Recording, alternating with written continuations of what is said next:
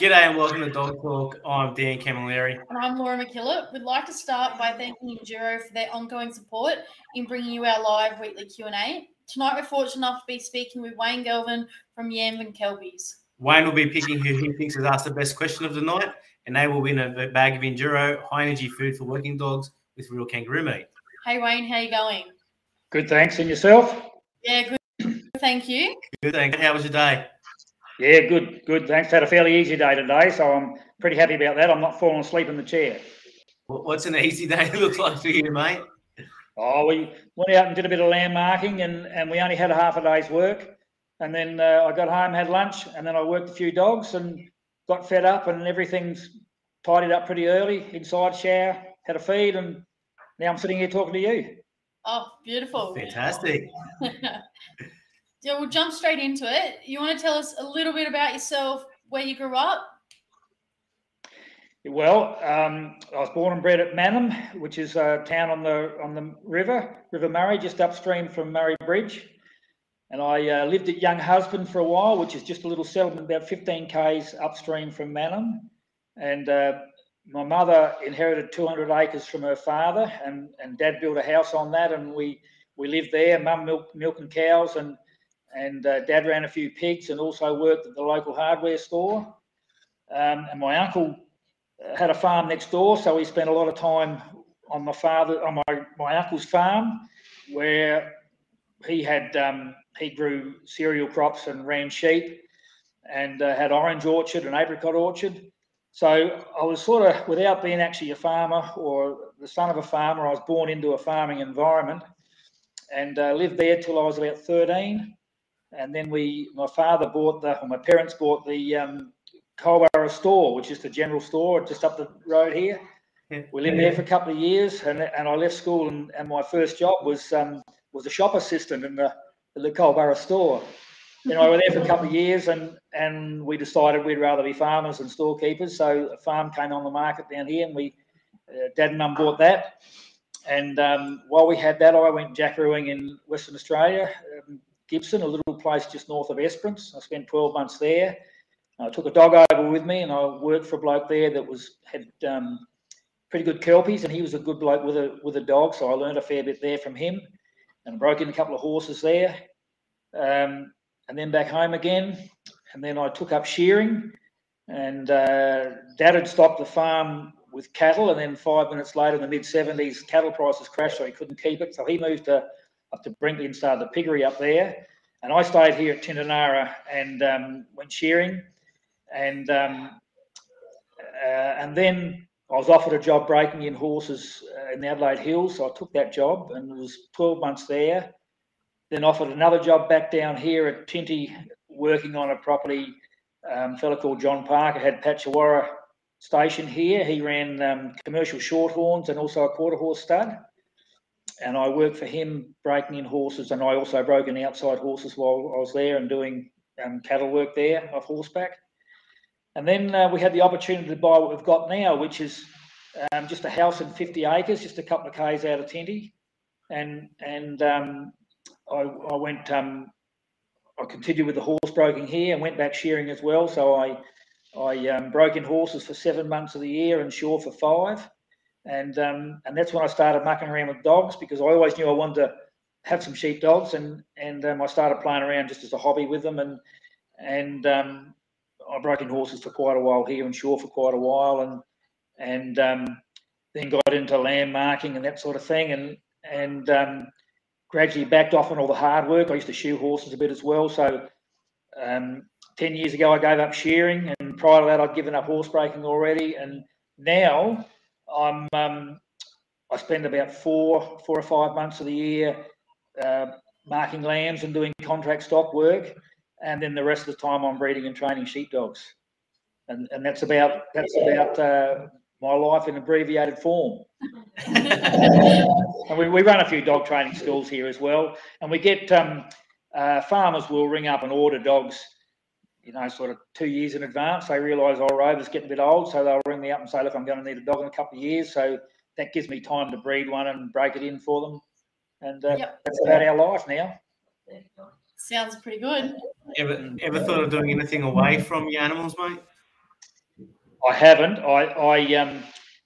I worked a Hannaford seed grader for 3 months. Worst 3 months of my life.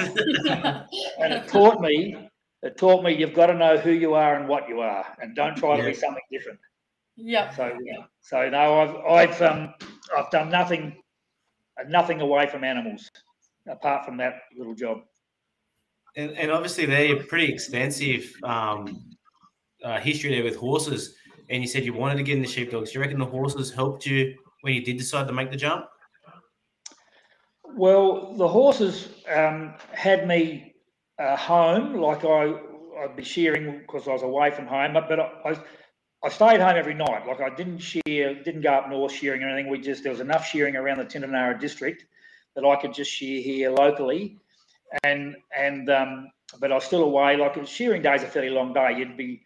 You'd be leaving home at 6:30 or 7 o'clock in the morning. You wouldn't get back till 6 o'clock at night. By the time you do your grinding and then I'd be feeding the dogs. So it was a long day. But once I was home here working with the dogs, training dogs, well, that was easier. But I guess when I was horse breaking here, like I was home, so I could have the dogs here, and I would I'd get my horse work done, then I could exercise my dogs afterwards and work them on weekends and that sort of thing. So yeah, having the horses meant that I was home and I was my own boss as well, so I could do pretty much what I wanted with the dogs. Yeah. Do you see many similarities between the training of dogs and horses? Yes, I do. To a degree, I think that horses and dogs are a little different in as much as horses, when you work a horse or train a horse, what he enjoys is having a spell from work. So if you put a bit of pressure on a horse and have him working, when he does the right thing, you just take all the pressure off and let him relax. That's about as good a reward as you can give a horse, Whereas a dog, you put pressure on to get him to do something, and then when he does it, like a pat and praise, he really responds to a pat and praise. Where a horse, I'd rub my horse's forehead and that sort of thing, and they do enjoy that, but they don't respond to the praise like a dog does, I don't think. Yeah. But to teach a dog to sit or to lead or to move around me, left and right, that's pretty similar to doing the same thing with a horse. Yeah. So when you started out with your dogs, mate, was there someone that inspired you? Well, I think I was born with the inspiration, because when we lived at Young Husband, it was pretty basic, and we had a dog to help get the milking cows in, and my uncle had always had a kangaroo dog and a sheep dog, but the dogs were just there, and we didn't know what we're doing with them, and yet my cousin and myself was sitting, I was about 10 or 12 years old, we're sitting in an old truck, making out to drive this old truck, and we were talking about what we're going to do when we grew up. Now, I can't remember what my cousin told me, but I can remember telling him that when I grow up, I'm going to breed and train sheepdogs and break in horses. And I've never ridden a horse. I'd never had a horse at that time, but I used to watch all the Western shows on TV and all that sort of caper. So, and I found out later that my mother was good with animals, and my uncle, as in my mother's brother, he had a horse team when he was young, that's how he did his farm work. And years later, he bred a few just mongrel bred ponies because there's a few dollars in them, and he got me to break a couple in for him. And I went up there to pick them up and bring them back home to break them in, and he said, "Oh, I've let you down." He said, "I haven't got them halter broken yet." So we had to halter break those horses before we load them on the float and bring them back. And he would have had no training or education, but he was just a natural horseman. It was just in him to do it easy as pie. So I just think it was born into me. I was just born that way. But having said that, once I was into dogs a bit, I was a bit of a fan of, Chris Stapleton and Jim Luce and Steve Wayman. Those blokes had achieved a fair bit. Chris had Capri Watch going at the time, and Steve had. I went over to Wee Jasper Station to break in the batch of horses, and I called in to see Steve Wayman when he was at Burrawa rather, and he had Baranbogie Mac and Baranbogie Chad and Chobi Mindy. Like, he had all those good dogs that he had then, and all those blokes, they inspired me, I guess, and I really looked up to them, and I was pretty keen to catch up to them one day, and I haven't got there yet, but hopefully I will one day if I live long enough. Plenty of time for that, mate. Make it happen. Yeah, I'm not dead yet. That's right. That's it. And you mentioned there, obviously, you've done a bit of shearing and now you're contracting. Have you noticed a change in the way people are handling stock and dogs? And do you believe it's for the better? Oh, I think so. Not everywhere and not everyone, but I think the schools and the knowledge that are getting about now really have helped people, I think. And I think farmers in general, like farmers are pretty busy now, and they're running a farm now is a bit more complicated and more scientific than it used to be. So they don't always have the time to break in their dogs. But I think they recognise the benefit of a well-bred dog, whereas, you know, people used to get a dog for a box of beer and that sort of thing. So they understand that a well-bred dog will do the job better, and they're starting to appreciate the fact that, you know, if you work your stock properly, you know, they're more contented, they maintain condition, they grow more wool and all that sort of stuff. So I think overall it has improved. Yeah. 100%. That actually probably works into a question here we got from Morgan. He asked, "Has Facebook videos helped for business? Like, do you think that social media has helped some of these farmers as well, seeing videos and what's not around, like what's about and what you can do with the dog?" I think so. I think they would, because Morgan's actually my granddaughter, and there you go. And she years ago she was here, and she we were mucking around filming a few dogs and just mucking around. We'd come and have lunch, and then we're sitting in the lounge, probably watching the football or whatever, and she's mucking around on a laptop. She says, "Here, Gramps, here's your Facebook page." I said, "I don't want a Facebook page." She said, "Too bad you got one." Well, that has been the best thing. So I can be at a place and I can see my dog's doing something not too bad, so I'll film it and on my phone, and then that night I can put it up on Facebook. Well, you know, all the farmers that I work for and that are friends on Facebook, and anybody that likes our page can see all that. And you know, and there's just about every dog state in the country that's doing it. So that's got to be beneficial, surely, to goodness. You know, as opposed to somebody that's, you know, buys a pup or, you know, gives somebody a box of beer for a pup and then just muddles their way through. It's got to be better, I'm sure. Yeah. And how about the time, you know, a stitch up or a line, or a leading question? I just seen that question, thought it kind of leads into what you're saying there. I thought I'd just ask. It's a good one, Morgan. Yeah, your timing was pretty good. Has your passion for dogs and horses gone through to your kids and grandkids? Well, not as much. I've got a daughter of my own and 3 stepkids, and probably when I was involved in horses and when they were growing up, I was that busy, you know, and we were sort of struggling to make a living and get this place paid for and everything, that the kids probably couldn't enjoy it as much as they would have liked. But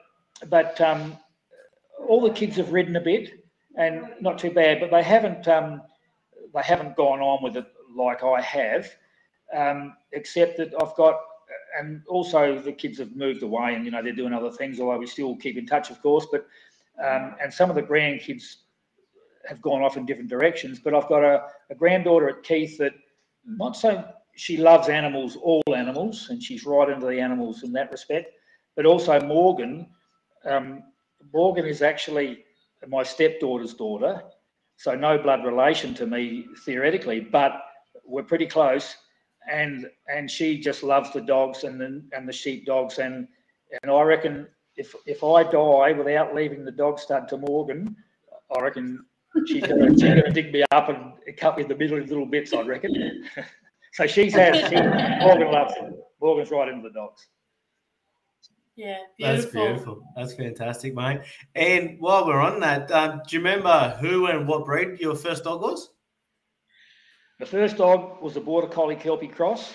We'd had when we were a young husband and we had the milking cows there, Dad had bought a blue heeler pup from a pet shop in Adelaide. We brought that home. I remember that coming home. And anyway, it got into my uncle's sheep and mauled a few sheep, so we had to put that down. And then we got this Border Collie Kelpie cross from a fella 30 odd k's away or miles away probably back then. And we brought it home, and it wasn't suitable because we didn't know anything about working dogs. And this dog, we'd bring the milking cows in, this dog would just run around the front and be barking at their faces all the time. So we didn't know anything about heading instinct and all that caper. So we just said, he's a sheep dog, he's not a cattle dog, he's no bloody good. So we're going to take him back. And then by then I'd got pretty attached to him. So Mum and Dad said, look, we'll keep old Brandy here and you can have him, he'll be your dog. So he was my pet, you know. So I had him, and when we moved down to Tindanara, he still came with us. And when we moved out to the farm, we still had him. And he came to work with me a few times as I was still going to school or just leaving school, he came to work with me a few times.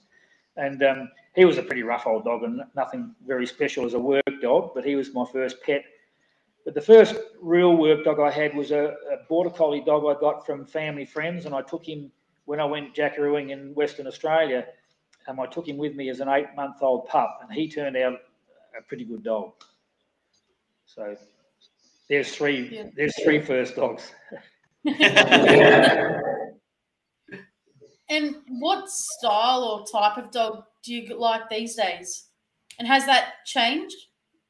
Well, it's changed as I've learnt more. I mean, when I first started, once again, I didn't know what I was doing, and I'd seen good dogs and I liked them, and you know, I was a bit seduced initially by good paddock dogs, and I had a line of paddock dogs that were nice, correct type workers, but they were a bit soft and not as effective as they needed to be. And if I was trying to shift a big mob of woolly sheep on a hot day, they couldn't shift them. So, and they weren't as good as they needed to be through the yard. So I discontinued that line, and I bought a pup from a fellow in Victoria that was by a Capri Watch out of a Capri Sledge bitch. And that was the foundation for the dogs I've got now. And they have changed a little bit as I've learnt more, but what I've got now suits what I'm doing now.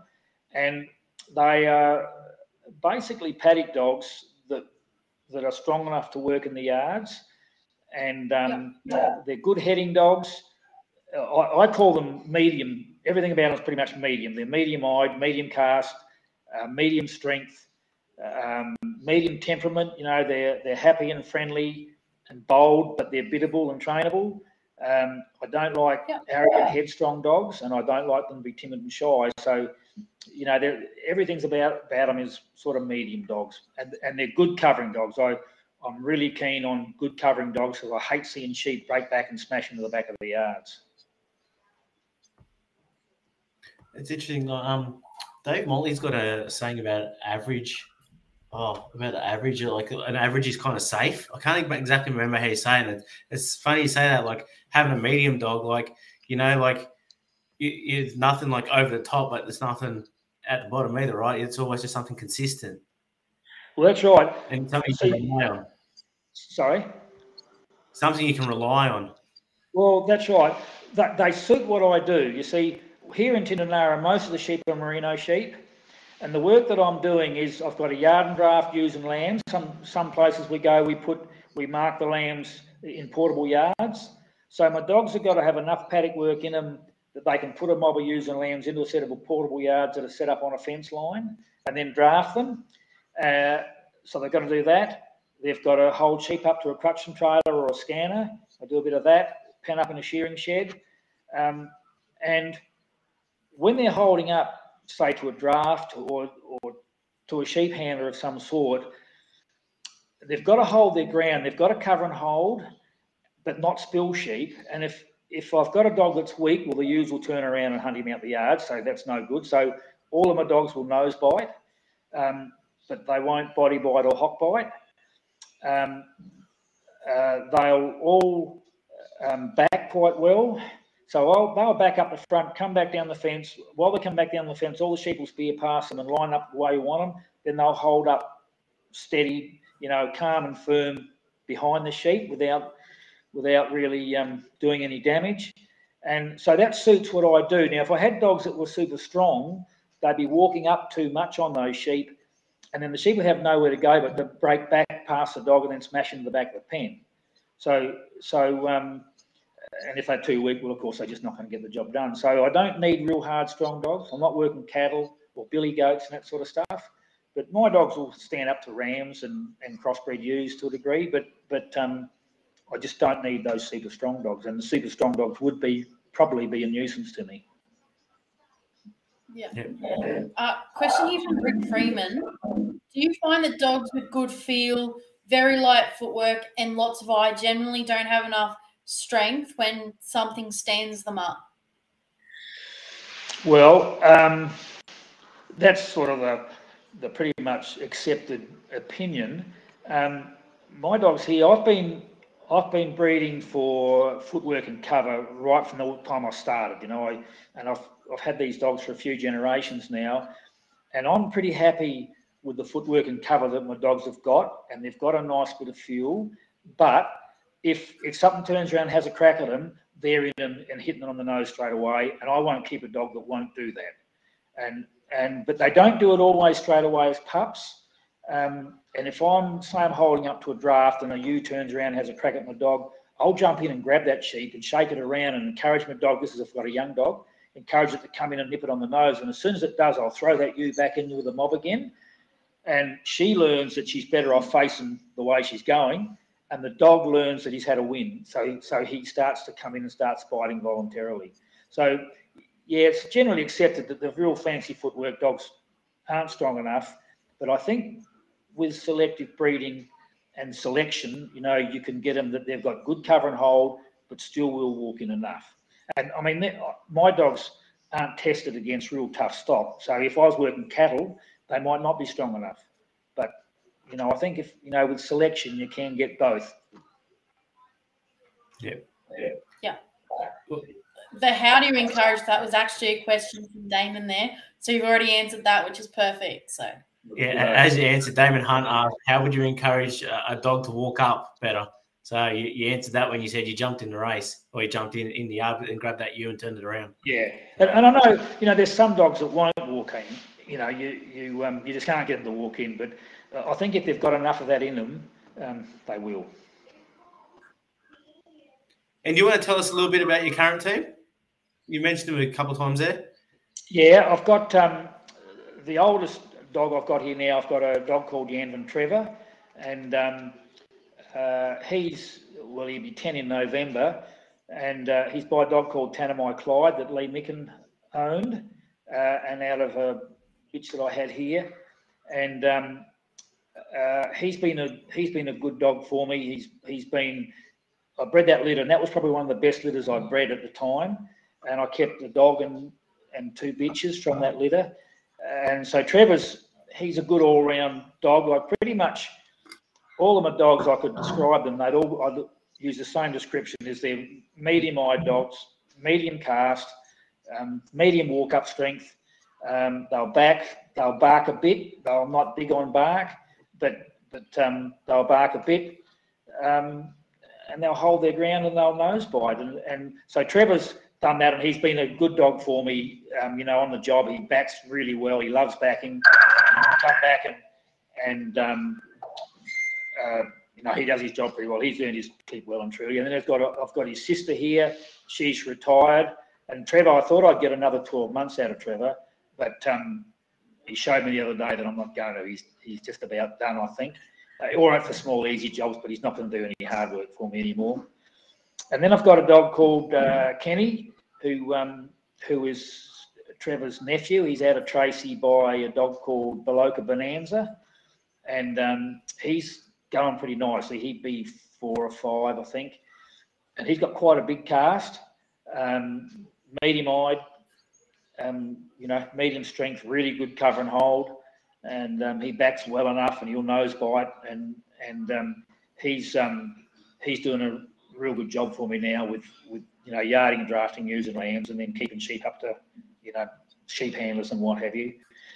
And then I've got a dog called Mulga, who is probably 3 or 4 now, and he's been a bit, well, I say he's been a bit slow to get going. He's really just been left. You know, I've had other dogs to work, and he's been a bit left, and and I thought I didn't need him, so I've actually nominated him for the Lucendale auction on the 25th of September.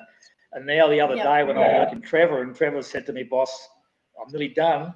I'm thinking, why on earth did I go and head to Mulga? So I'm hoping Mulga doesn't sell because I might need him. And then I've got, and Mulga's going pretty well. When I first started trialling him, he didn't win his first trial, but I had a good day at Lucendale in November, I think, and he won the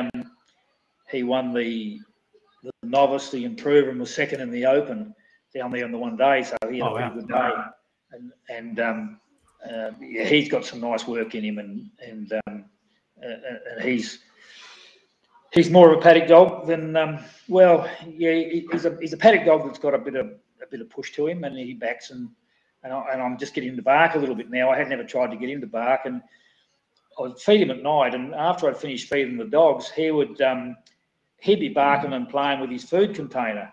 So I thought, well, if he'll bark and play with his food container, perhaps I can get him barking. So I started mucking around with him. It took me about 2 minutes, and away went barking. So, and I haven't worked on a lot still, but he was, he's got a bit of bark in him, and he's got some pretty good work in him.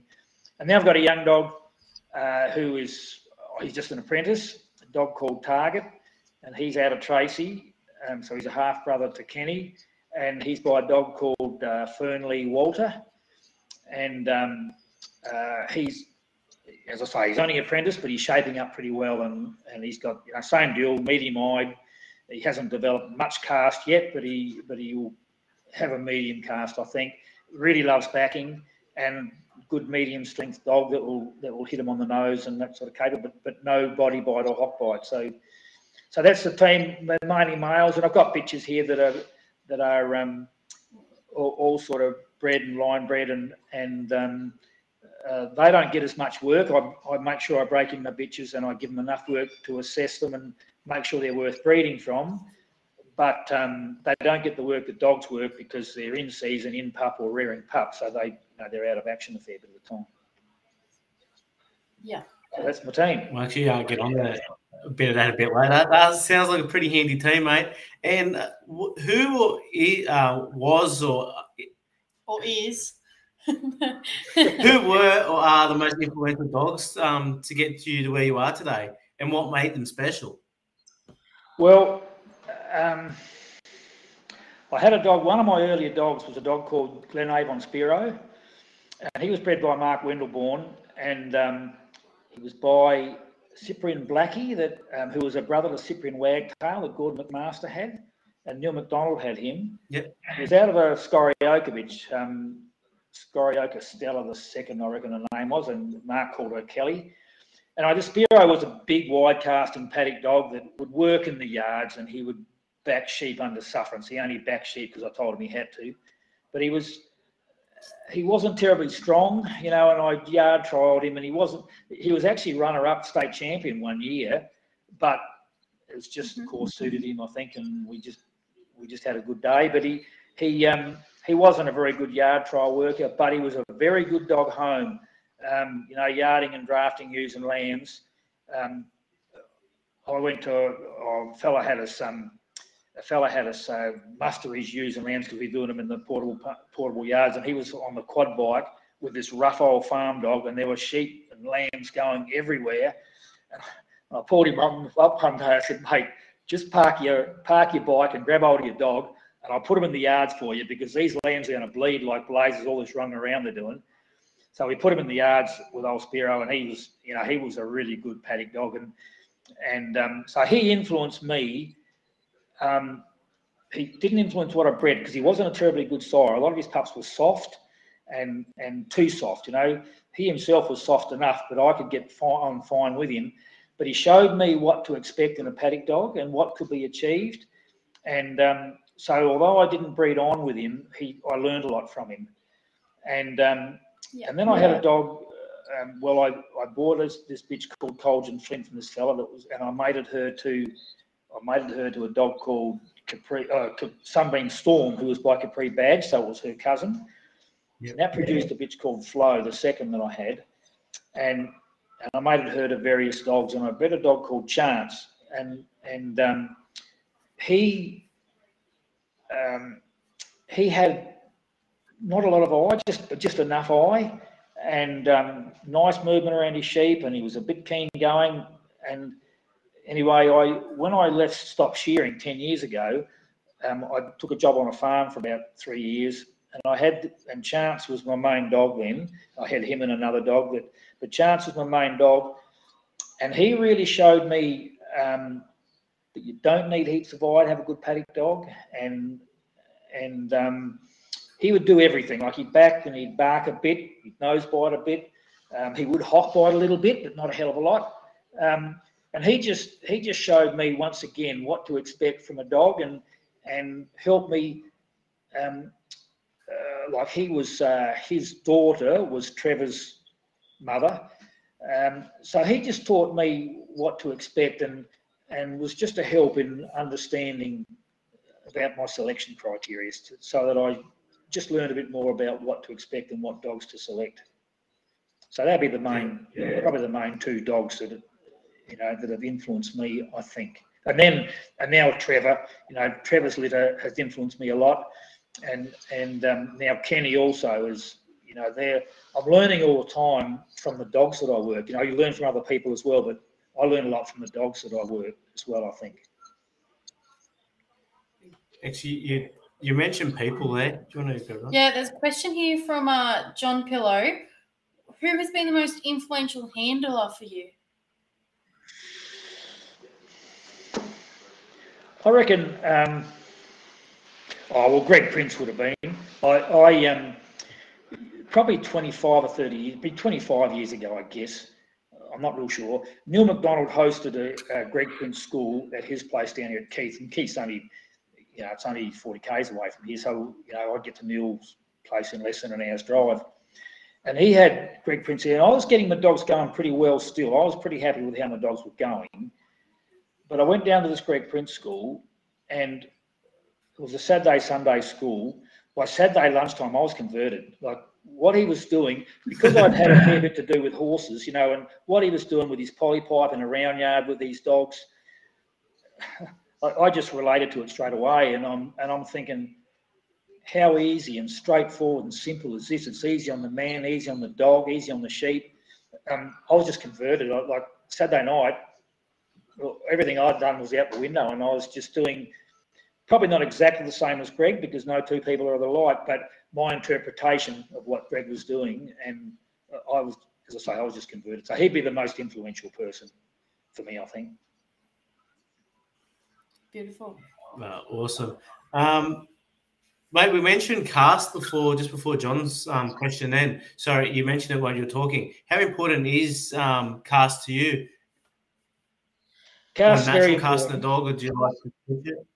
Yeah, cast I think is very important, because that's when the dog gets around his sheep and starts work and introduces himself to the sheep to a degree. So it is very important. And I've had dogs like that Spiro that I had. He was a huge casting dog. I cast him 1 kilometre, and he would have gone further if need be. But there's times if I had sheep 50 metres down the paddock, he'd want to run 300 metres around them. So I'd be always calling him in. So that was more cast than what I needed in this country. Tracy was a good cast, but the cast is important, because that's how the dog gets around his sheep and puts them together. So it's the initial introduction to the sheep. And I believe that every time we work our dog, we're training our dog, and every time we work our stock, we're training our stock. So it's very important that we treat our stock properly. And I think, stock has got to be disciplined so that they know what's right and what's wrong, but they have to be rewarded for doing the right things. So a good cast ensures that the stock aren't knocked about and treated unfairly. And so you introduce things to the stock and you start them off in a good frame of mind. Beautiful. Yeah, no, absolutely. Man, you've had a few clients of yours or repeat customers of yours get on tonight and wanted to say hi. They're very happy with their dogs. So a few clients out there. I hope you're taking a bit away. Sorry? What was that, sorry? I didn't hear your last little comment. Oh, I just said to your clients out there that are listening tonight, hope they're taking a bit more away from from our chat with you tonight. Oh yes, hope so. Yes. So can you explain what feel is to you? You've mentioned strength, but what's feel? To me, fuel is fuel for the flight zone. So I think if the dogs are held up, if sheep are held up against a battle, say a gateway or a draft or whatever, and the dog approaches those sheep, I think feel is the ability of the dog to approach his sheep and hold pressure on his sheep so that they want to walk off him and go the direction they're told to go, but he pulls up short of splitting them and causing them to break. So he can come in on his sheep steadily but firmly, cause them to respect him and want to move off him, but not feel that they have to break away and break over the top of him or escape from him too much. So that's pretty much feel to me, I think. Yeah, sweet. Beautiful. Love it. Love it. That's a great explanation of it, mate. And mate, you mentioned an auction there a bit earlier. Mate, with the increase of auctions over the years, do you think it's a good thing for the value of working dogs, for the industry, and how do you see it moving forward? I think it's a good thing. It awakens people to just what a working dog really is worth,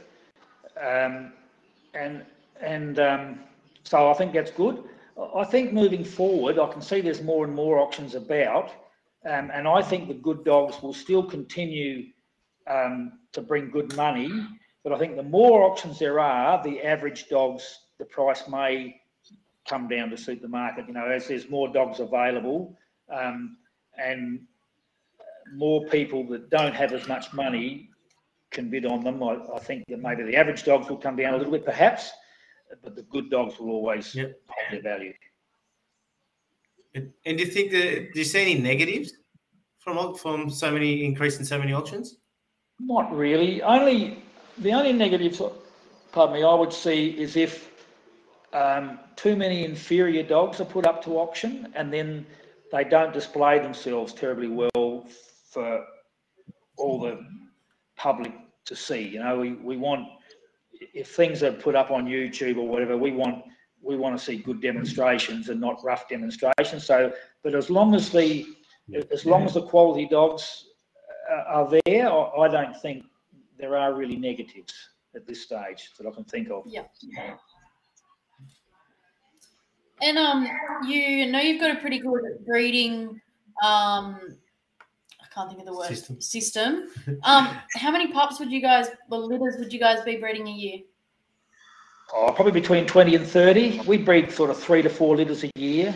And yeah, just about 20 or 30. Between 20 and 30. Just depends on demand and timing, because you know, the bitches sort of tell me when they're coming in season, and sometimes it doesn't suit to mate a bitch, but as long as it all works in, somewhere between 20 and 30 pups a year. Yeah. And Darius Cosgraves asks, what is your most successful breeding combo that you've done with your dogs, and why? He's got one of my dogs, so he's probably hoping I'll say his dog. And his dog is, I'm pretty happy with it. Kenny is siring pups now, and none of his pups are out doing a lot of work. Darius's is. He'll be 2-year-old in December. So his is going into work, and there's a sister to him that's in the district that's going pretty well also. But Kenny is proving to be a pretty good sire for me, and maybe the best sire I've had, I think, so far, just judging his pups now, and it's early days. But I've got young pups here by Kenny out of a dog called Darku Cody that Herb Cooper bred, and that's produced some good ones. And I've put Kenny over Fernley Ruth, and Darius has got one of those, and I've got another litter of them here now, and they're all looking pretty good. And I've also put Kenny over Olive, and they're only half going, but they are looking quite good as well. So I'm thinking that any of those will be good. I think the Kenny is the main ingredient to it all, and the reason I like them is because they've got a nice balance of all the things that I want in an all-round dog. They've got really good cover and hold, enough walk-up strength to suit what I'm doing, and good temperaments, good trainable. They're happy and friendly and bold, outgoing pups, but they're still biddable and trainable. And Mike Mangold's got a question here. How do you rate Kenny against other dogs you've bred in the past? You've said he's obviously one of your better ones. Yeah, I at this stage I would rate Kenny as probably the best dog I've had, I think, at this stage. Yeah. What makes him special? Well, it's hard to say. He's reasonably biddable. He's keen, and he wants to head. Like sheep won't get away. In fact, when he was doing his apprenticeship, I'd finished drafting sheep with him, and I jumped him over the side of the bugle to walk around to my ute and put him on the back of my ute. And I jumped him over ahead of me, and I got over the fence. And when I looked back, he was legging it out in the paddock to head these sheep off. That were all the ewes that had been turned out in the paddock.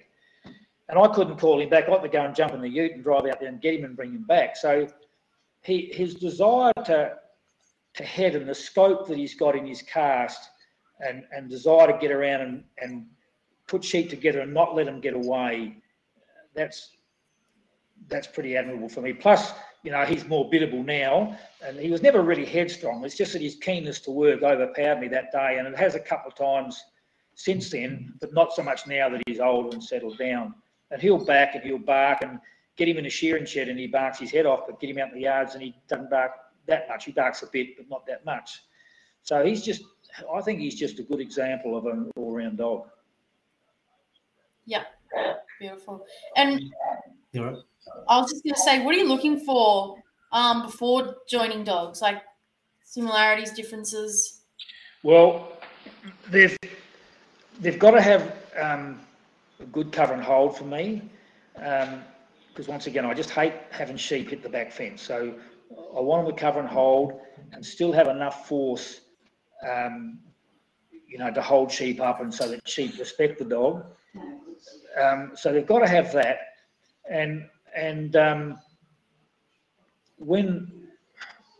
so both parents have got to have that.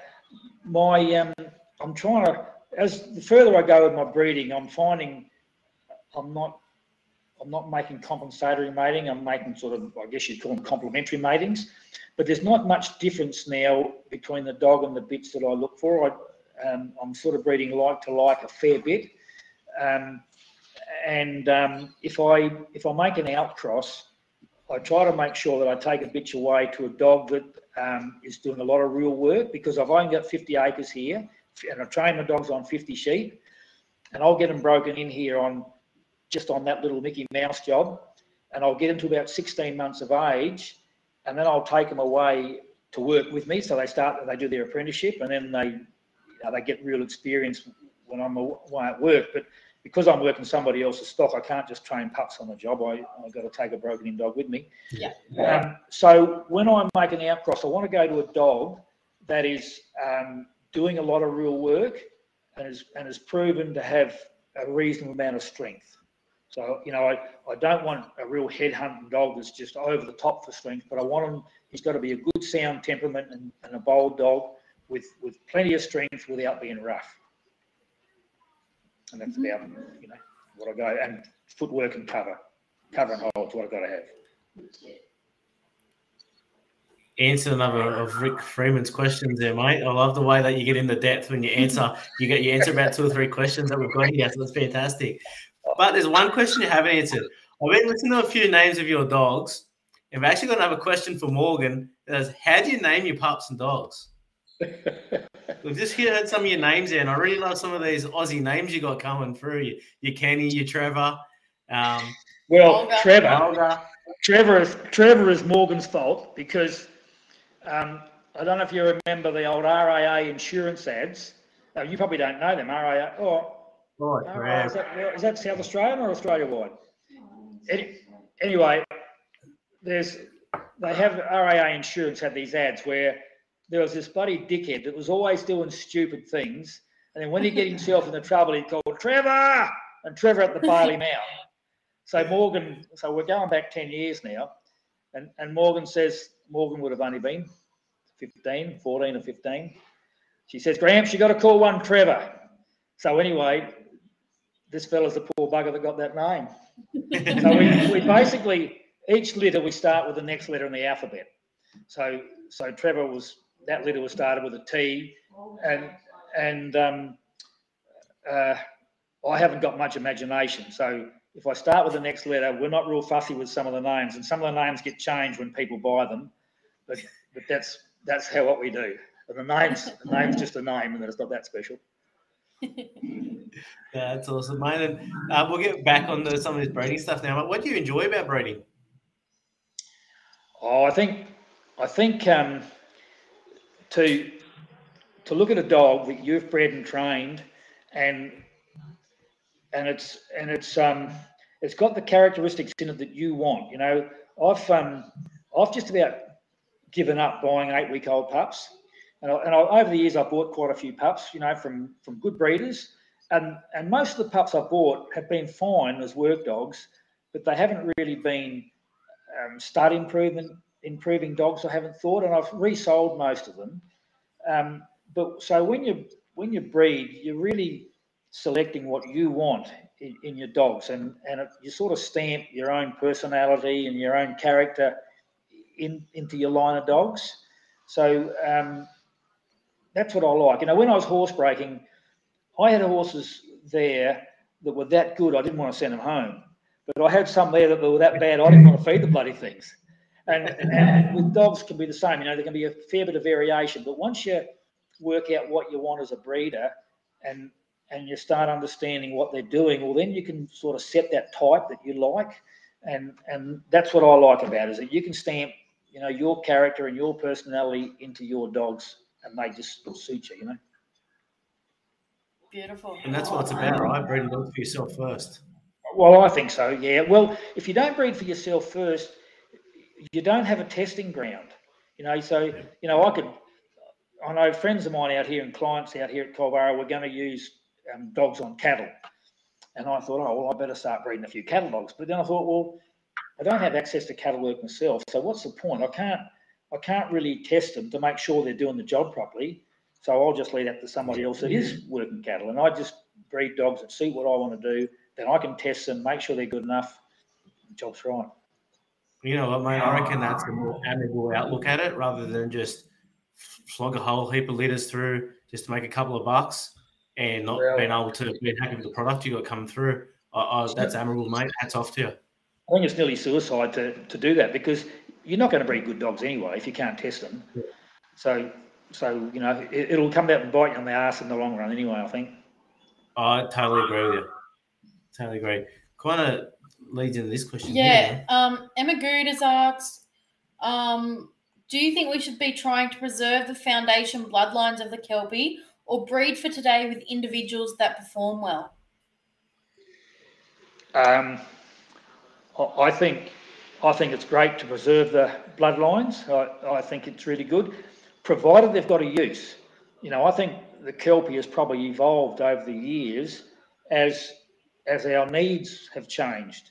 So, you know, I look at what Scott Amon is doing there from a distance. I don't know Scott at all, but you know, he's carried on with the Karawara bloodline, and it'd be a shame to lose that good big casting, you know, paddock type worker. I think it'd be sacrilege to lose all that. So it's great that people are doing that, and so yes, I think it's great to preserve the bloodlines and the families of dogs, because I think, you know, there's good and bad in every breed, but it's the families within the breed where the quality comes from. So yeah, I think it's a good idea.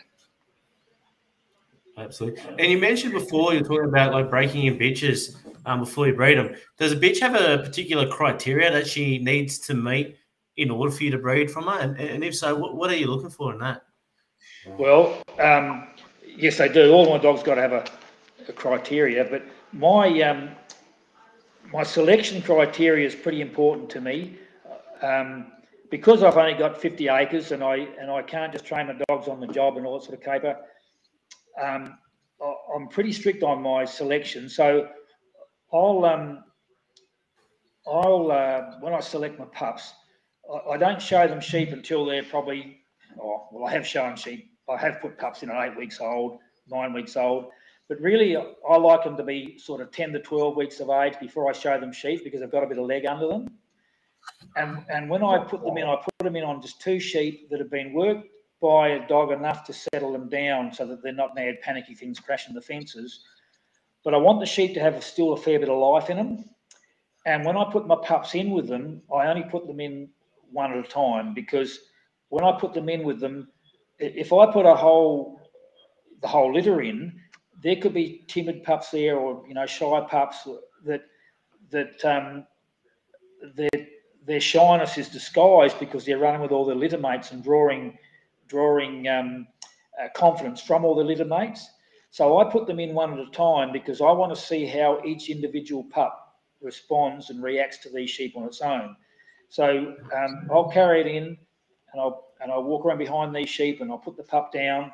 Some pups will go to work straight away and some pups won't even look at the sheep. And that doesn't worry me, because I don't think a pup has to be an early starter to be a good dog. But I need my pups working 100% keenly by the time they're 16 weeks of age to fit in with what I'm doing here. So I want my dogs to be reasonably early maturing or early starting, but 16 weeks is the cut-off point. If a pup hasn't started work by 16 weeks, I won't keep it to breed from, even though it will turn out to be a good dog later on, or could do. But I just need them to be started by that time. So I put them down with the sheep and move the sheep around, and I look for the pup that will run and head that sheep smooth and clean and break out off its head just a little bit as it goes. I don't want them to break out real wide and lose touch with the sheep, but I want them to get to the head pretty quick and break out just enough that it's not crashing the fences. And I want to do that equally well both sides. And then if it blocks its sheep up and the sheep stop, then I want to see the pup walk in and steadily but firmly and create a bit of movement. And then once those sheep move again, back to controlling that movement again. So that's what I want to see in my pups. And then once I make my selection and we usually keep about 10 dogs a year to break in. We usually sell 10 broken in dogs a year. Then they have to be trainable, and they have to maintain that keenness right throughout their whole life. If they're keen today but they're only half keen tomorrow, they won't stay. So they've got to, once they start work, they've got to maintain keenness right through and quality work right through and be relatively easy to train. So I want them biddable and trainable, not headstrong or arrogant, and I don't want them timid and shy. So that's what's got to happen. And then when they're broken in, they've got to be able to back sheep and hold firm and head and cast a bit and all that sort of caper. So they've got to be able to do all those things to a reasonable standard, or else they won't stay. And then they've got to also be easy to breed. If they won't stand for the dog easy mating time, they won't stay. If they don't mother their pups, they won't stay. Because I think all those things are genetic, and I'm pretty lazy, so I want them to be easy to manage, and I want everything to be easy, basically. Yeah. Well, awesome. I love the depth you went to in that. We've got a question here from Kane Gardner. Is there a line of dogs you haven't tried before but would like to use in the future? Well, there's probably lots of lines of dogs that I haven't tried, and I don't get around much. I used to love it when the Kelpie Council were uploading all those videos of the trials and things, because I could see all those dogs, and that was great. But there's a lot of dogs around that I wouldn't know about that are good. I've used one Karawara, or a couple of Karawara dogs in the dogs, and that was beneficial. So when I look for an outside dog, I don't really study their pedigrees much. If I see a dog that I think might improve what I've got, like, he needs to be reasonably well bred, but I don't really go in depth to study his pedigree, because I'll try him, and if he produces a litter that are pretty even and pretty good and are started by 16 weeks of age, I'd probably keep one, or I might keep 2 or 3, but if it turned out good, I'd keep that one, and then I'd breed him back over his cousins and aunties and nieces and half brothers, half sisters, and that sort of thing. So I believe in line breeding, and I do that. But the outcross that I make doesn't have to be related, and I don't have to know a lot about it. If it's good and its brothers and sisters were good, well, that's probably all right for me, and it's worth a try. Yeah. There's a lot of lines out there that I don't know about. So anything that's good, I'd be prepared to try. And do you believe that a bitch or a sire has more influence over the litter, or does it not make much difference to you? Well, I think each one puts in half the genes. So, but probably most times, the more line bred dog would be more prepotent. So I would expect, but I think, like as I say, each one puts in half the genes. And there's some dogs that are very prepotent and some that are not so prepotent. So I don't think it makes a difference whether it's the dog or the bitch. It's more probably their genotype that will make them more prepotent and more influential. Yeah. Yeah, beautiful. And what's your opinion on AI using dogs that have been dead for a while compared to using the best sire you can find today for live cover? Oh, look, I don't think it matters. I think if some of those old dogs did a pretty good job and left some pretty good pups, and so I'm not for or against either. Well, I'm for both. If you got a bitch that you think that old dog there that's dead now, if you think his genes will improve what you got and be beneficial and match with what you got, yeah, by all means use it. But by the same token, there would be live dogs about that would do the job as well. So I think it just depends on, on your theories and what you like. And do you have, are you going to say something? No. Do you have a theory or anything about how you go about picking a pup for yourself, and has that changed?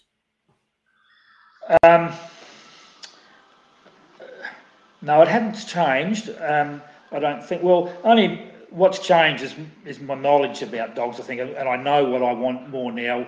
When I was younger, I used to, I wasn't sure what I wanted, and I was experimenting and looking about and zigzagging around the place trying to find things. But I'm pretty sure of what I want now.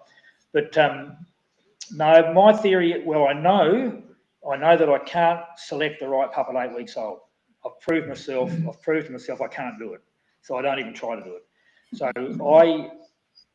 as I say, I only breed 3 or 4 litters a year, and I'll keep all those pups till they start work, because I need to keep. We usually got orders for broken-in dogs, and I usually sell 10 a year. And when I say broken in, they're not fully trained and experienced. They've had their schooling and ready to start their apprenticeship, and they're about 16 months of age. So I want to see the pups work. So I wean them at between 6 and 8 weeks, and at 8 weeks I put them in smallish cages. I might put 2 or 3 in a cage that has a 2 square metre floor space, and then each day I'll let them out. I'll lift them out of this cage and put them in a ring of world mesh to let them run and play. And I'm in there with them, and they're trying to tear the leg out my strides and all that sort of caper. And I'm in there just to be with them, but I don't handle them a lot. I haven't got collars on them and leads on them and all that sort of caper. I lift them out of these cages because I don't have a front door. I lift them out so I know I'm going to catch every dog, every puppy. If I have them in a bigger cage, I go in there to handle them, and I catch 3, and there might be 8 in there. And then I'm scratching my head thinking, now, have I caught that one, or was it that one, or was it that one? And I'm not sure if I catch every pup, you see. So by putting them in these cages, I know I'm catching and handling every pup. And then when I put them in this ring of world mesh, they're excited to be there. So they're running around and playing, and they're wrestling with each other. And then one will pick up a pine cone, the others all try and get it off him, and they start working him and blocking him up like they block up sheep. So I'm in there observing all these pups, and so I'm making mental notes about which pup's more dominant, which pup's a bit submissive, and which pup's got the best movement when they're trying to get that pine cone off each other. So I'm sort of learning and observing about these pups all the time, and then when they're well, then I catch them, put them all back, of course, and then when they're between 10 and 12 weeks, then I'll take them over, put them all in the trailer, and take them over to the sheep yards and put them in one at a time with the sheep to see how they work and assess how they handle the situation. Because what I'm looking for is that dog that's happy and friendly and bold, still trainable and biddable, and will just take everything in its stride. So if I take him in, put him in sheep, and he looks worried about being there and wants to run out back to his mates in the trailer, well, he gets a bit of a cross by his name. So I just make mental notes of how they respond to all this sort of stuff. And by the time they're 16 weeks of age, I've got a bit of an idea of what's what, and I might hold 3 back from each litter, and then away I go. So I put a fair bit of effort into selecting my dogs, because I know I've been disappointed so many times by just picking an 8-week-old pup and say, yeah, this fella will do, when I find out later on, no, he won't do at all. So I put a lot of effort into selecting them. Yeah. Absolutely. What advice would you give to someone wanting to purchase their first dog or pup? Well, firstly, give some thought as to what work you actually do and what you really need in the dog. And then I'd go to somebody that does similar work and needs similar dogs to what you need, and that breeds similar dogs to what you need, and have a good look. Look around for as many places as you can, and if you've got somebody that will keep a dog like I will till it started, most people want to sell them at 8 weeks, and you just got to take whatever you can get. But certainly look at bloodlines, look at people that have breed the dogs that you like, have a look at the parents' work, and if you can see a started pup, all well and good, but otherwise, if you can see what the parents do and what other dogs this fella's got that's going to suit you, grab one of those. It's got a good temperament. Mm-hmm. And what's your overall training setup for starting dogs and training them? Well, what I do is, I show the pups these sheep, up to 16 weeks of age, and I haven't handled the pups a lot. I've caught them and put them in, and I've left them a little bit wild so that I can see the DNA. I want to see the genetic makeup. I don't want to see the product of my handling and training. So I've made that selection. And then at 16 weeks, I stop showing them sheep for a month, and I teach them to sit and come and lead. And I've got a bit of polypipe that I teach them to move left and right around me, like clockwise and anti-clockwise around me. I tap them on the ribs so they learn to move away from the polypipe. And I do all this away from sheep, because if I just put them in with sheep and then I start trying to make the pup sit or wave the polypipe around when he's just getting introduced to sheep, these things can intimidate the pup a little bit.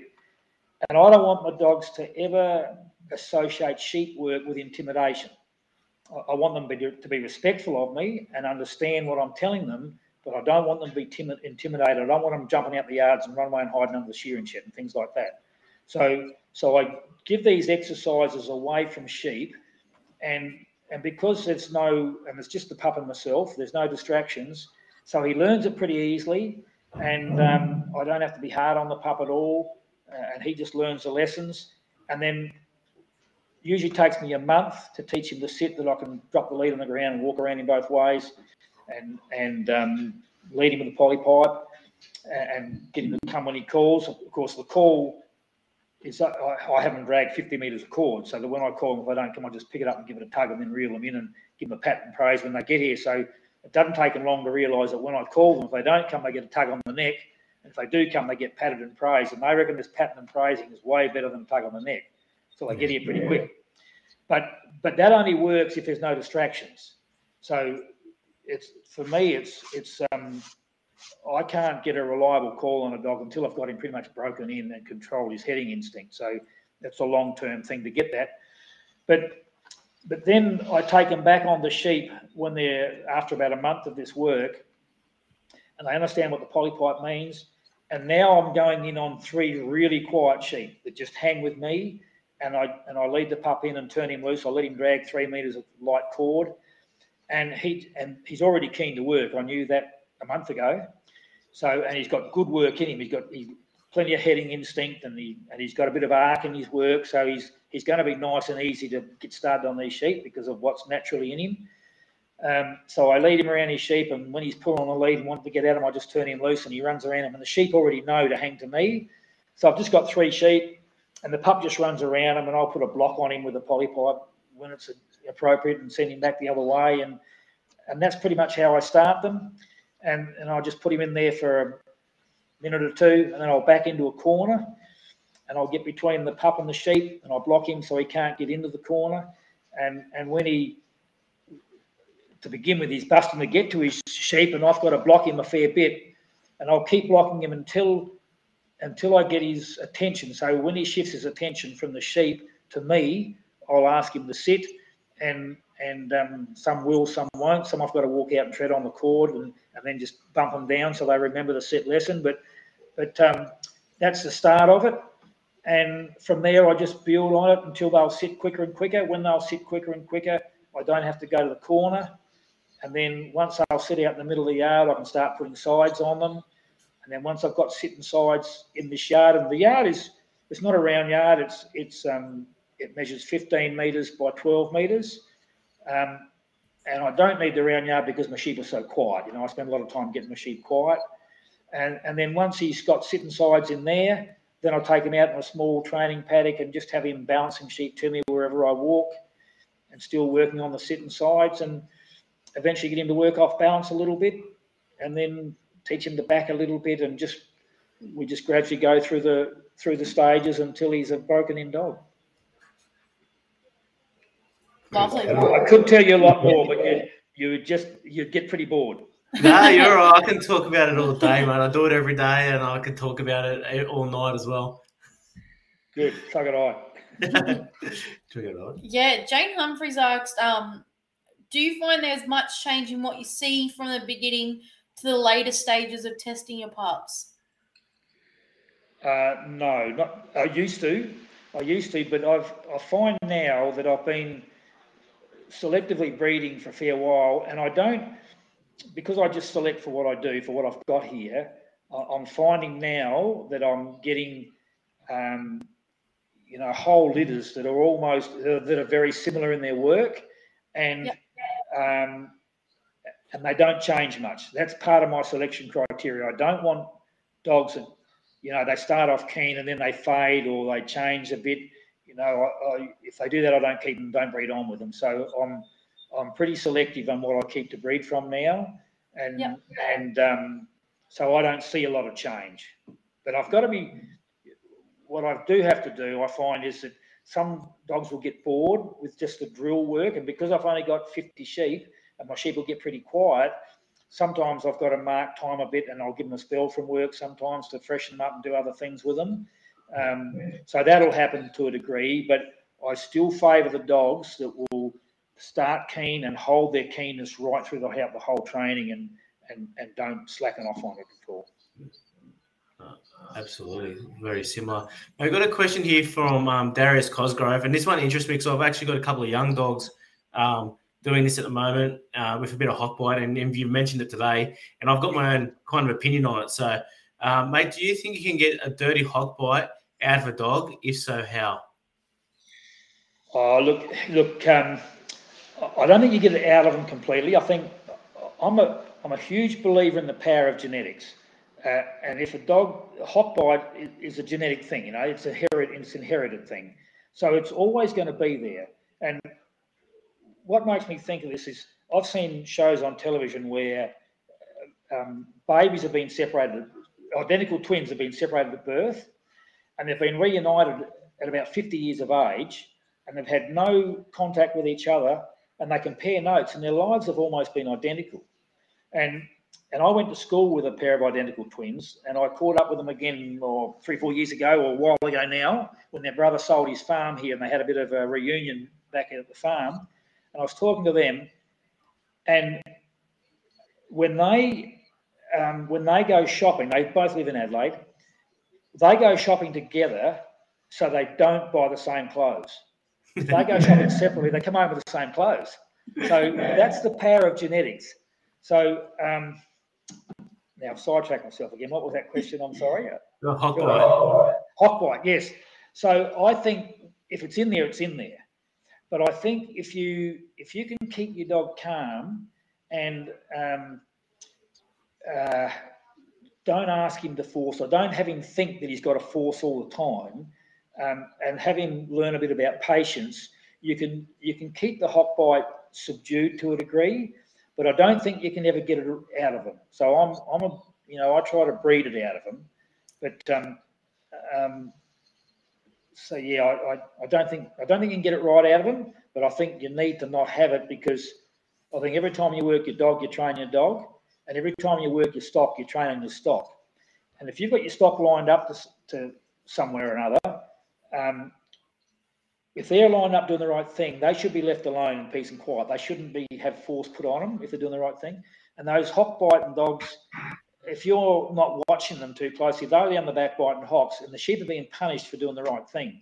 So I think it's a good idea to get it out of them, or to breed it out of them if you can. But to train it out of them, it's just a matter of keeping your dog off his sheep. If he's off his sheep, he can't bite him.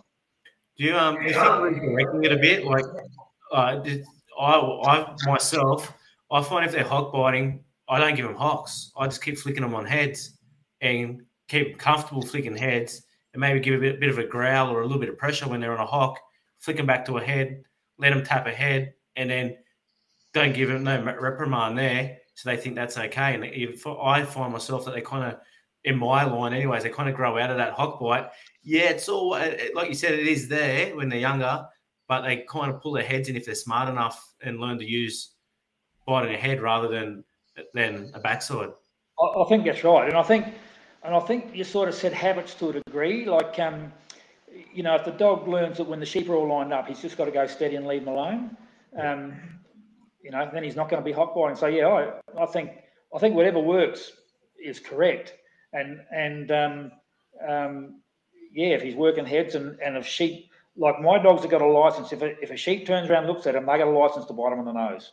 No mucking about, because if he doesn't, next thing they're chasing him out the yard. So if I look around and there's a dog sucking on the nose, I don't even reprimand him. But if he goes on with it, after that sheep's turned off and he goes on with it, well, then he's got to be pushed back and steadied. So, and that would tidy up that hot bite as well. So, yeah, I agree with you. I think that's probably as good as you can do. Mm-hmm. Yeah, Darius, hope we helped you. Sorry? I said, there you go, Darius. I hope we helped you, mate.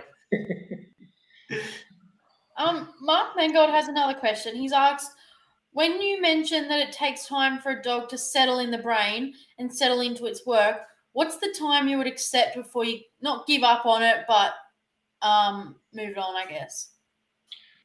Oh, it depends. It depends on the dog. Like I find that most of my dogs are broken in at about 16 months, and some will be earlier, some will be later. I've got a bitch here. There's Fernley Ruth. She's been pretty fiery, and I haven't used her. In fact, I didn't buy her. A friend of mine bought her and then couldn't handle her and gave it to me, and I've given her a pup for her, and she's strong. She's a keen backer and she's strong, but she's been pretty keen, and it's like riding a horse. It's pulling on the bit all the time, but now she's probably nearly 5 years old now, and I've bred 2 litters of pups out of her because she had good work. It's just that she was on the bit and too fiery. And Darius has got one of her pups, and he is the makings of a real good dog. Anyway, she's settled now, but it's taken her a fair while. And I would have. She's well bred, this bitch, and she's got a really good brother, and her work itself is right. Just as she's too fiery, I've put up with her. But if I had to take her to work with me, I'm not sure if I was penning up in a shearing shed or unloading trucks, she'd be good. But doing a lot of other things, she'd be too hard at going. So I would, if it was a sale dog that I had, well, I'd find somebody that would suit, and I'd get it gone as quick as I could. Yeah. Oh, cool, mate. And you mentioned earlier about how you get your stop or you sit on your dog, and why it's important to you. But Morgan's asked, how important do you believe it is to have a sit on your dog, especially when trialling? Oh, I think it's crucial. Well, a sit or a stop, but I sit my dogs down, and when I tell them to sit, I don't want them just sitting, I want them sitting flat in their belly. So that, because they're more submissive and they'll hold the sit better. And I think when you're trialling, these dogs, these bloody judges, they're Indian givers, you know, they give you 100 points. And the moment you walk on the course, they're trying to rip them back off you again. So if I can sit my dog down at the appropriate time, he doesn't cause any trouble. And then I can open and close the gate or whatever. And while I'm doing that, he's holding that sit in the correct position so that he's holding the sheep where they need to be, but he's not creating any trouble. So I think the sit is really, really crucial. And I also think it's crucial for training because I've seen people just get their dogs to stop.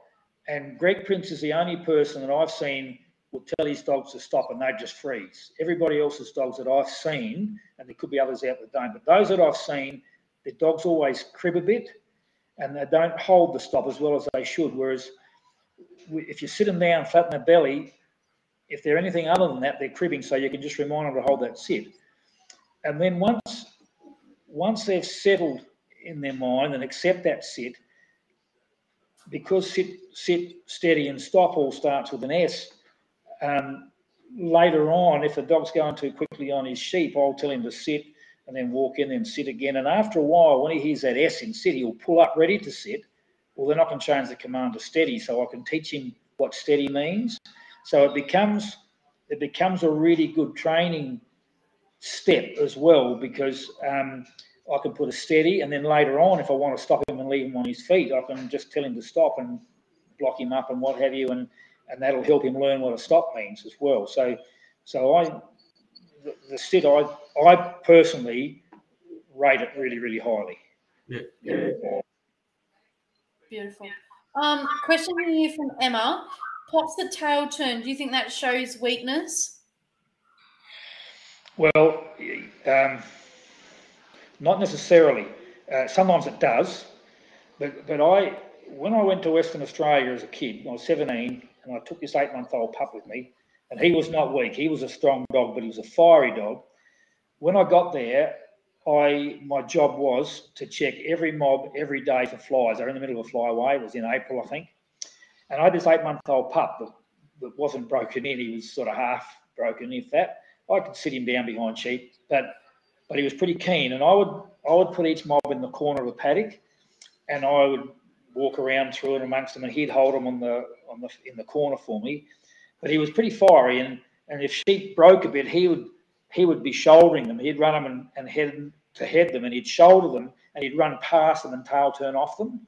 So he learned that tail turn through being thrown in the deep end too soon, and he wasn't a weak dog. He was a strong dog. I saw him like a weather to the ground one day. Weather tried to run over the top of me. He just grabbed him by the snout and pulled him to the ground. So there was no weakness in him, but he would tail turn because I didn't know what I was doing when I had him, when I was young, and I sort of spoiled him in that respect. But so it can be a weakness, but it's not always a weakness.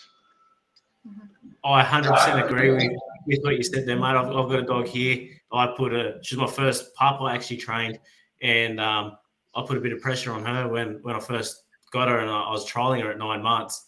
And same thing, like I find she's not the strongest dog, but she's definitely not the weakest. But she tail turns when she gets herself caught out of position, when she can't cover it quick. And she goes, well, rather than go that way, I can just turn this way, pull my body up, and kind of get the same result.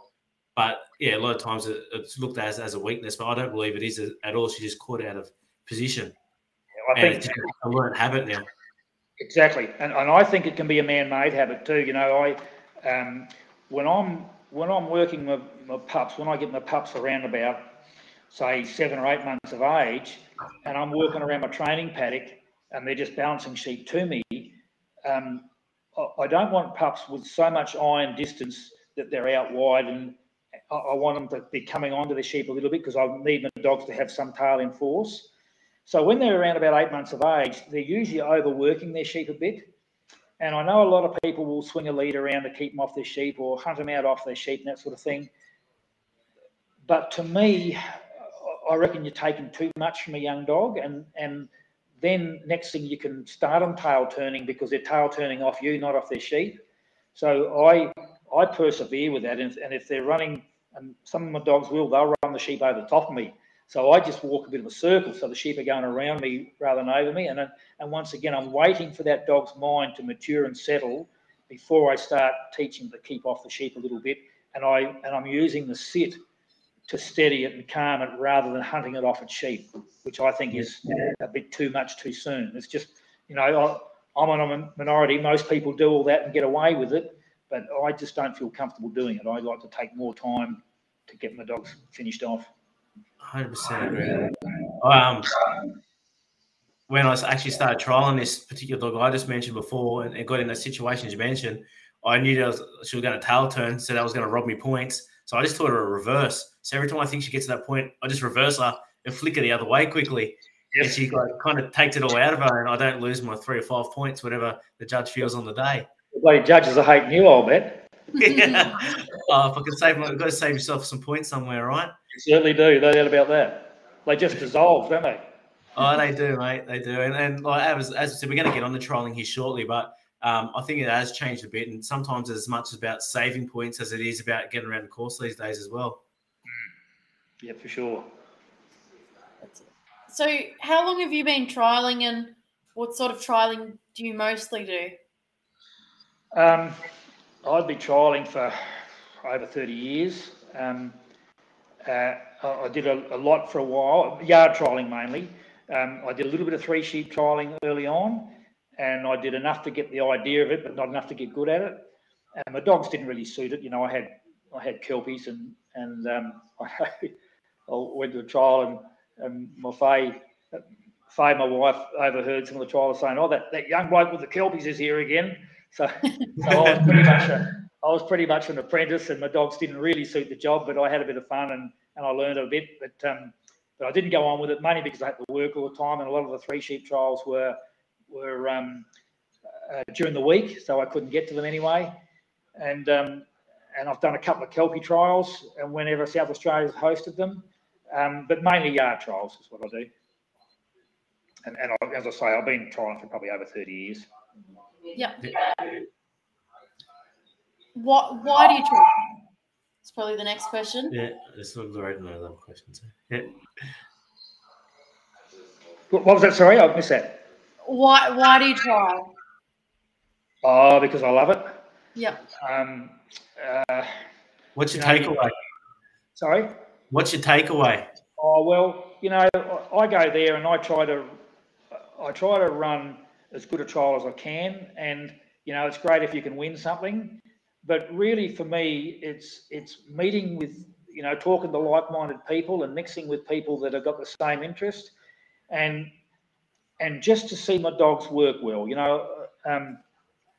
Plenty of times you get beaten by better runs, but if I can work my dogs and they run a smooth trial and I'm really happy with how things have gone, and I've been beaten by a few points, well, so be it. But if my dogs have gone well, not disgrace themselves, and I can watch my run back. Like Morgan will be there sometimes and we'll video my run, and I watch that run back, and I'm happy with what I see. Well, I'm pretty happy with it. I just love watching good dogs work, and that's it for me. You're sitting around talking to people that have got the same interest, and they're watching good dogs, and you're comparing notes, and you're seeing a dog that, a young dog working, you think, oh, what's that one? I might put a bitch to him one day, and things like that. That's it for me, pretty much. Yeah, beautiful. Question here from Rick. He's asked, what attributes would you need to see in a dog for you to think that it could do a 3 sheep and yard or utility trials equally well, or at least both to a high level? I ask because it seems dogs specialise so much these days. Well, I think a 3 sheep trial, your dog's got to cast wide. You want him to get around behind his sheep without upsetting the sheep. and then he's got to come in fairly tactfully on his sheep and cover and hold as he comes in. So he brings his sheep down steadily. And I'm not really qualified to talk about 3 sheep trials, but this is through my observations. When I was doing these few 3 sheep trials that I did, Lou Noble was trialling then, and Lou was a brilliant handler, I thought. If he wasn't, he certainly had me fooled. I'd watch him time and time again. He'd cast his dog around his sheep and stop it down the other end of the footy oval, and he'd bring that dog in a little bit, stop it, and he'd move it left and right, so the sheep would see the dog out of both eyes, and then he'd bring in a little bit more, stop it, move it left and right again, and the whole draw, the cast, lift and draw, he'd be bringing those sheep down the ground. He'd try and keep them in a walk. And by the time he got to the casting peg and bringing around the peg, those sheep were quiet and not frightened of the dog. So the dog could get close to them without upsetting them too much. And then he'd go bang, bang, bang, bang, bang through all the obstacles and the job was done and hardly lost a point. So 3 sheep trials, you've got to have, your dog's got to cast well and arc and head well, staying on the edge of the flight zone, not busting into the flight zone. So you've got to have that. And that works well also in a yard trial, provided the dog will walk in well enough to have the sheep, come off him and come into the yards. I've seen some 3 sheep trial dogs. I saw a dog that was working a 3 sheep trial, and he worked a yard trial. He couldn't get him in. He could hold him at the gate, couldn't get him in. He spent the whole 12 minutes holding him against the gate, couldn't get him in the yard. So for the dog to do everything, he's got to have a good cast. He's got to arc and head his sheep well both sides, walk in on his sheep, and then once he's in the yards, he's got to back and be happy to push through and work in those tight spaces. And I think White's fella, when I judged him at Brinkley Station back in 2014, he was all those things, and that's the sort of thing, the dog you've got to have. And sometimes those dogs might appear to be a little bit underdone for real hard work, but they still get the job done. I know Gary always said that White's fella was a very good station dog, and when I was judging him, in his cast, lift and draw, he looked like he might have nearly been too calm, but part of the course, as he brought him up from the cast, lift and draw and through the circle and up into the yards, I was in another yard and he had to walk his sheep past me, and I was particularly interested in him. And as he walked past, I watched him, and his eyes, he was on fire. Like, he looked calm and easy, but he wasn't. He was fair dinkum on fire and on the job. And so when he got in the yards, he'd back. I don't think he barked.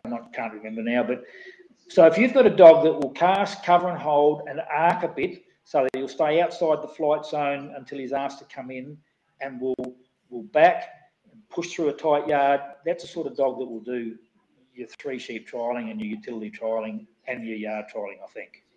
Yeah. Absolutely. And just on saying that, like you mentioned about with Les Noble being able to have his dog out in those flight zones and just pop in each side to the sheep. You think that's where the Kelpie, where the collie excels in that, just that little bit of ability to keep off and not having to ride a Kelpie? Well, yes, but I think there's more and more Kelpies being bred to do that now. A big part of my selection criteria is I want my dogs to stand training and take orders, take commands and respond to them without losing their keenness. Like, I reckon there's dogs that Kelpies in particular, that when you start trying to take command, take control of them and command what they do, they'll get the sulks up and they say, stuff you if you don't like the way I'm doing it, do it yourself, sort of stuff. But I think there's more Kelpies being bred that will stand that training and that command, and they'll do as they're told and maintain keenness and their alertness to work and their keenness to work.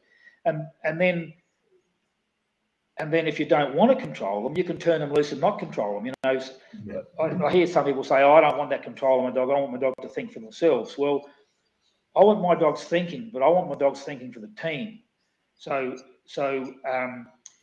And I'm the team leader because I know what's going to happen. So if my dog's not sure what's going on, I want to be able to give them commands and have them move over here and move over there or do whatever. But then if I've got to drive forward and open and close gates or set gates up as we're going, I can just drive off and leave my dogs there and they'll still bring them along. So I don't have to be controlling them all the time, but I want them that I can if I have to. And I think there's more and more Kelpies being bred along those lines, I think. I think that'd be pretty accurate. Yeah. Yeah, I was going to say, Rick's asked another question here. It's, what's the best tip you can give someone about to start trialling?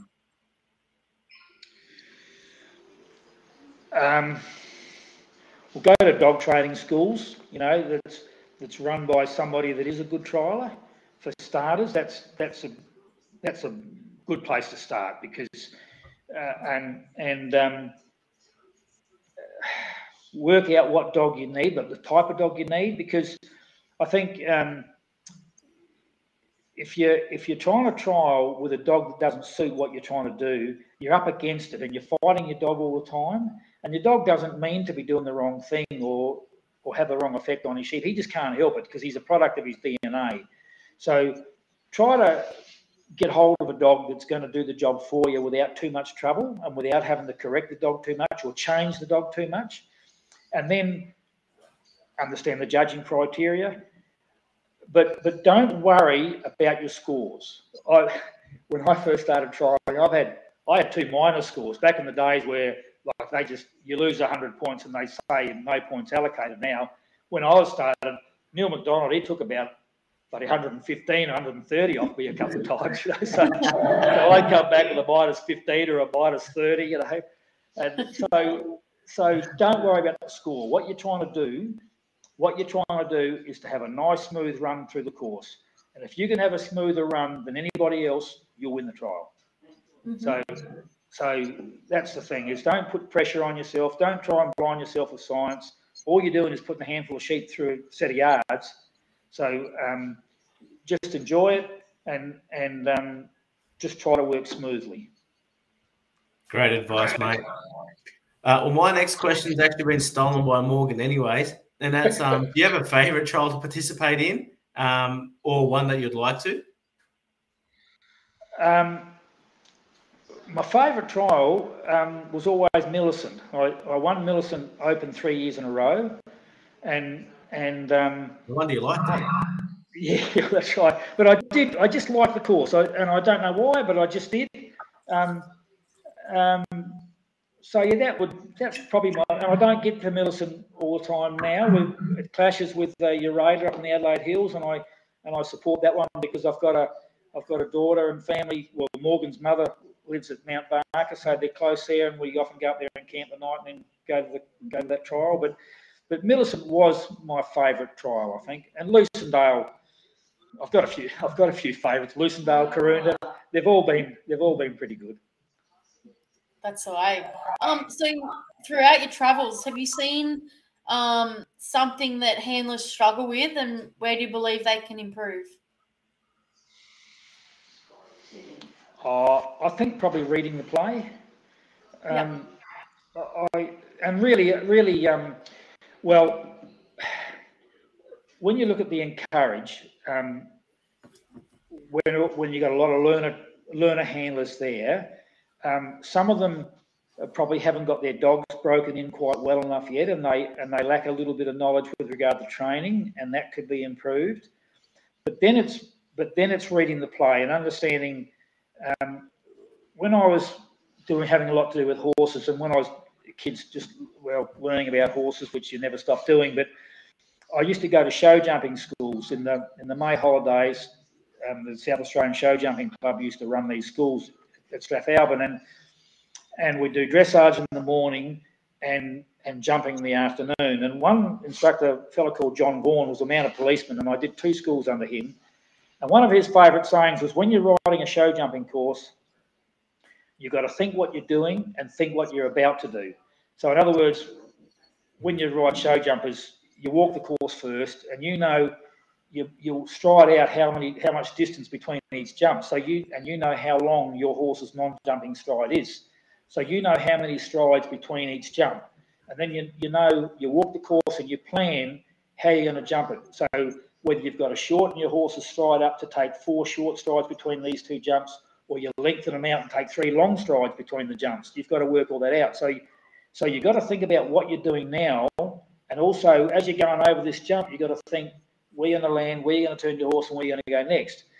So that was really good advice that I learned from this horse instructor, and I put that into play when I'm working the trial. Like, you've got to think about what you're doing now, but you also got to think about where you're going to position your sheep for the next object, you know, for the next obstacle or next section of the course. So that's all pretty important, and I think that a lot of young handlers haven't learnt that yet, and it's a bit of a struggle, you know, when they all of a sudden they've got to go to the next section, and the sheep are all in the wrong spot, and you've got to try and get them out, and they haven't got quite enough control with the dog to get them to do the right thing, and so that's what they struggle with, and it's just experience and practice and the opportunity to train their dog well. You know, I know when I wasn't doing much outside work with my dogs, and I just was training them on 50 sheep here, 50 quiet sheep, and then I'd go to a trial. Well, I struggled, you know, because my dogs weren't experienced. But now that I'm doing this more work, that I can do more work and I can test them more, it's much easier. So there's people now that are, you know, got a handful of dogs and they might only have 10 acres and they've got these same quiet sheep. Well, they're going to find it harder to get there, but it's not their fault. But it's just the thing, is experience and opportunity to learn the whole ropes, I think, and read the play. And while you're talking about it, Darius has asked, what's the hardest trial you've ever competed in?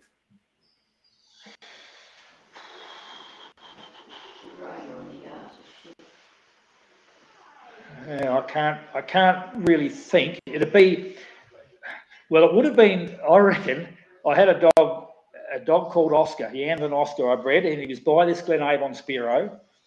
And Oscar was a good natural paddock dog like his father. He's a bit stronger than his father in his back, but he had no real hit in him. He was just a paddock dog that was strong enough to work in the yards. And we're at Lucendale. Richard Puddicombe was judging, and I had to fill the drenching race. And of course, Puds was a pretty practical bloke, and he liked strong dogs. And I'm not sure if it was the finals or just the first round of the Open. I just can't remember. But we had to have the drenching race pretty full, you know, so we had to pack it pretty well. And this dog of mine, he had no top knot, he had no bark, but he'd just make position and he'd come back through his sheep, and he was strong enough to do that. Well, we had about, I'm not sure, 10 or 15 runs to try and pack this drenching race, and we finally got that sheep's leg over the line and got the gate closed. But I don't know how many points I lost, but that was probably the toughest bit of the trying that I can remember. Beautiful. And what advice would you give to someone that wanted to have a go and have a career in the livestock industry? I think firstly, try to get with an employer that's going to look after you and train you. So, you know, there are some employers that are just happy to use people up and they'll just use them up and then just chuck them out, not pay them very much, and have them, you know, some places have a high turnover rate. Don't go there if you can help it. Go to somebody that's genuinely interested in your welfare as well as theirs, and somebody that believes that if they have good staff and look after good staff, they'll benefit from that as well. And learn as much as you can from as many people as you can. Be prepared to learn from anybody, anytime. You know, I can remember years ago I was working on a place where they had a dairy farm and also horse adjustment, and my brother was working there on the dairy and doing the farm work, and I was a resident horse breaker. And a girl was probably, she might have been 18 years old perhaps, if that. And she's just a pony club rider. She was nothing special as a rider, but nothing wrong either, like a nice kid and everything. And here's me, I'm the professional horse breaker.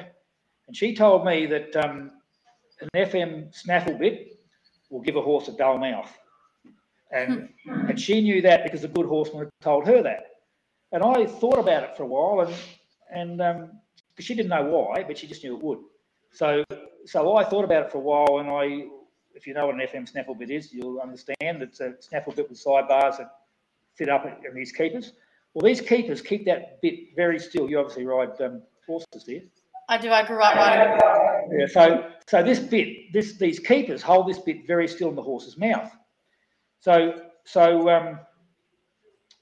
a horse with a dull mouth, that bit's very, very still. So the mouth may get duller if the bloke hasn't got really good hands. So you take that bit out of the keepers and have it hang down. So the centre of the mouthpiece hangs down. It'll move around the horse more, in the horse's mouth more, and that'll help liven its mouth up. So she told me that. So I thought about that, and I used that knowledge for the rest of my horse breaking career. If I had a horse with a dull mouth, I'd let the bit hang down and move around more to liven it up. And if I had a horse with a lively mouth, with getting his tongue over the bit and mucking about and playing with the bit too much, I'd put it up so it's quiet and still, and that'll help that horse settle its mouth down. So I learned that from a girl that was nowhere near as qualified as I was, but I learned from her. So whenever you go, whoever you are, learn from whoever you can, because it can help you a heap. Definitely, I like that. Great advice. Mate, who would you like to see us sit down and have a chat with on Dog Talk? I reckon David Lee from Lee's Working Dogs. Yep. And maybe Rick Jones from Broken Hill. I think he'd have some interesting stories to tell. Oh, we'll stay tuned next week, mate. Oh, he's on, is he? Oh, very good. Good. Yeah. Thank you. And yeah, Lee Mickens would be another one too. Lee Mickens here in South Australia. He's done very well. He was second to Gary by a point at Melrose. So Lee would also be another one be worth talking to. Beautiful. Cool. I reached out to she can't read my writing. Apparently my English isn't fantastic. I've reached out to Dave, so hopefully we'll be able to get them on when things slow down for those guys a little bit. Yeah, good. So we've come down to that time of the night, mate. Was there a question that stood out for you? And they'll win a bag of Enduro Plus or Enduro, and you can pick any of the bags. High energy food for Working Dogs with Real Kangaroo Meat. I thought Emma's question about preserving the bloodlines of past dogs, I thought was a good question and I had that one pretty important one. Did you remember that, or did you write that down? I wrote Emma here. Yes. So I've been watching your show long enough to know that you've got to think a little bit. Got to think ahead a bit. Oh, there's a stack of questions tonight, and there were a few questions there we didn't get to. I apologise for that. But we really appreciate everyone putting the effort in and being a bit conscious of the time as well. To look like nearly been on here for 2 hours, and earlier you said you fall asleep just after dinner normally. So no worries. I must talk too much, do I? No, it's been fantastic, mate. I'm sure there's more we could talk about, really. 100%. Emma, if you could just shoot us a message with your details, phone number, email address, we'll get a bag of Enduro coming your way. Also, Wayne, thank you very much for your time tonight. There's going to be a bag of Enduro coming your way as well. My pleasure. Thank you very much. And I'd donate my bag of Enduro, but I'm really keen to try it, actually. So yeah, definitely. I've got to snaffle it up. Thank you very much. Have a go. One last question. Yep. Would you rather fight one duck the size of a horse or 20 horses the size of ducks? This is actually really interesting with his experience in horses. Yeah. Well, I'll tell you what. I'm more of a lover than a fighter, and I'm a bit of a lazy bloke. So I thought that I would rather fight 20 horses the size of a duck because I'm not much of a cricketer. But I reckon with the help of a cricket bat, I could win that fight fairly quickly, and then I could get back to doing what I really wanted to do. There you go. We haven't had that one No, yet. that's a new story every week. And would that be a sweep shot, or would it be straight down the ground? Or would you be using the back? If you saw me play cricket, you would know that whatever I was lucky to hit with, that's what I'd be using. I don't make sweep shots or straight down the ground. I just wave a bat around. Might be easier just to throw the stump at him, mate. Yeah, that too. Spear him with the stumps, yeah. Wayne, thank you very much for your time tonight, mate. Much appreciated. Definitely, yeah. Thank you. My pleasure. Thanks for having me. Thank you. Thanks to all our guests, our viewers tonight. Be sure to catch this one on our podcast. And please remember, we learn every day, and the day we stop learning will be a sad one for all. Thank you. Cheers. Thank you. Catch ya. Good night.